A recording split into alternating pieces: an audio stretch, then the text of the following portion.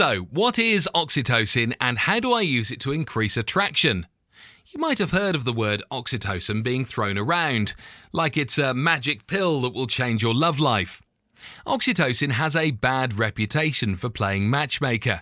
Okay, it's part of a bigger picture, but you probably don't know that oxytocin is the hormone most closely associated with love and child development. Do you remember when you bumped into someone, apologized, and then realized in a heartbeat that they were insanely attractive?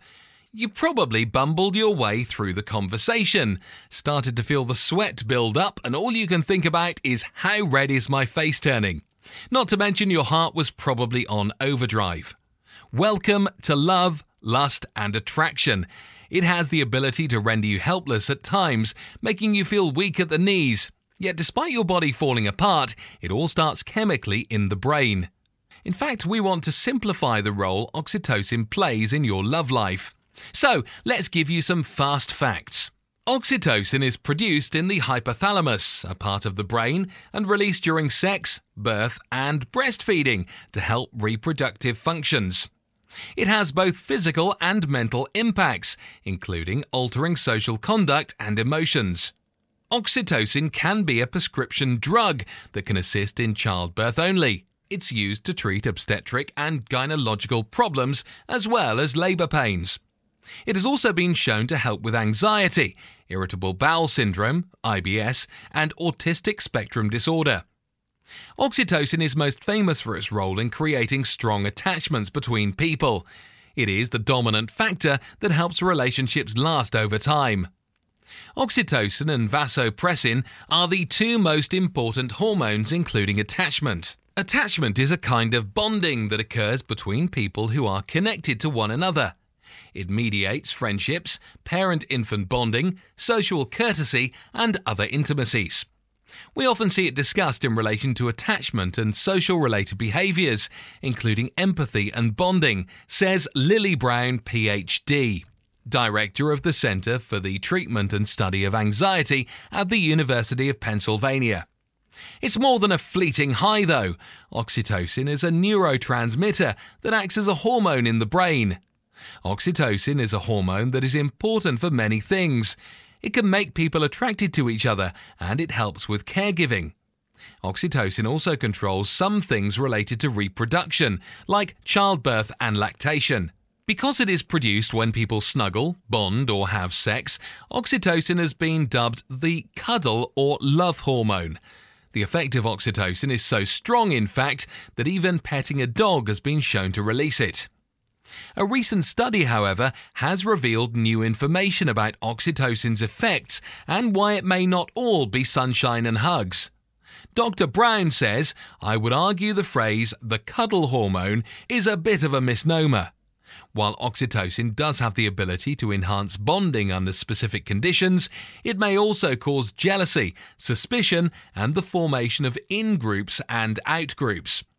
So what triggers an oxytocin release? As I mentioned, oxytocin can be released in a variety of ways, but the most common method is via physical contact with another person.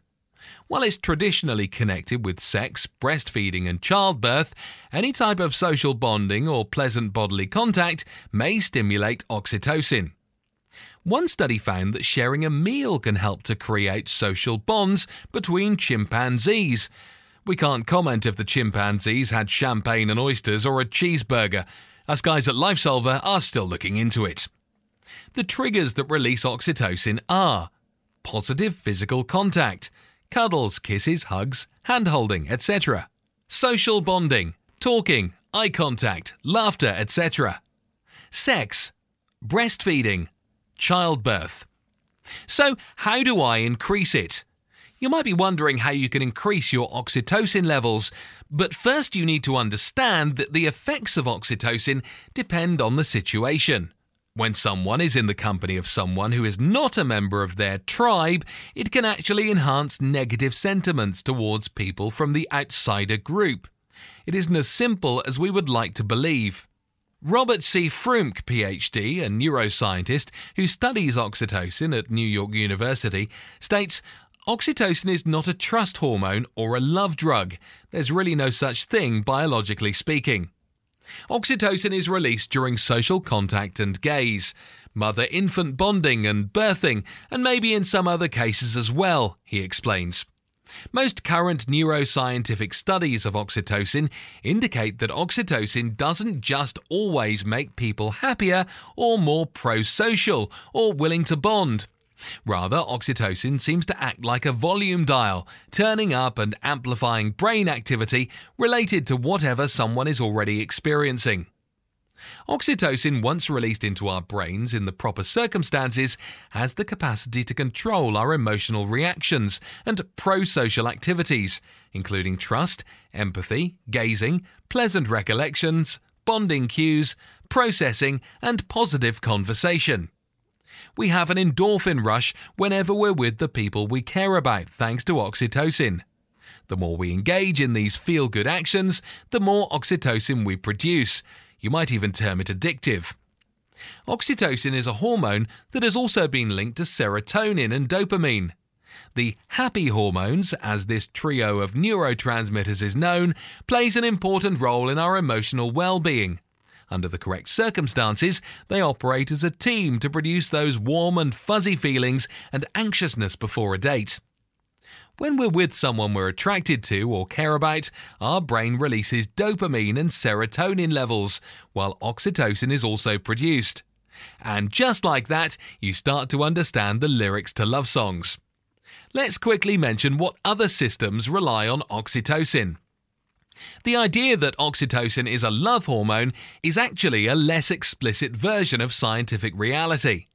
In fact, oxytocin isn't only responsible for making people want to cuddle, it also plays an important part in the reproductive system. Despite not being entirely clear in its research, sex has been found to stimulate the release of oxytocin, which appears to strengthen erections, ejaculate, and orgasms. Oxytocin also causes muscle contractions in the uterus and womb, which helps the sperm move and increases the chance of pregnancy. Also, childbirth is another trigger for oxytocin, specifically the process of labour. When the cervix and vagina start to widen, oxytocin is released.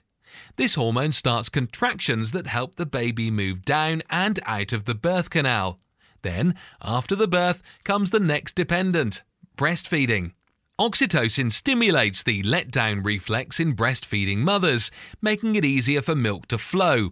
All this may leave you feeling a little exhausted and craving some carbs.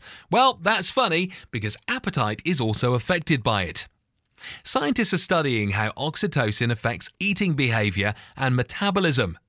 A recent series of studies showed that oxytocin reduces activity in the part of the brain that controls hunger and increases activity in parts of the brain associated with impulse control. So, be wary if you're happy to pass any pizza restaurants on the way home. Now you have a full stomach, you probably want to fall asleep. And so you should, as oxytocin promotes sleep by countering the effects of cortisol, a stress hormone. So oxytocin is quite a big player in the romantic department, if not all areas of your life.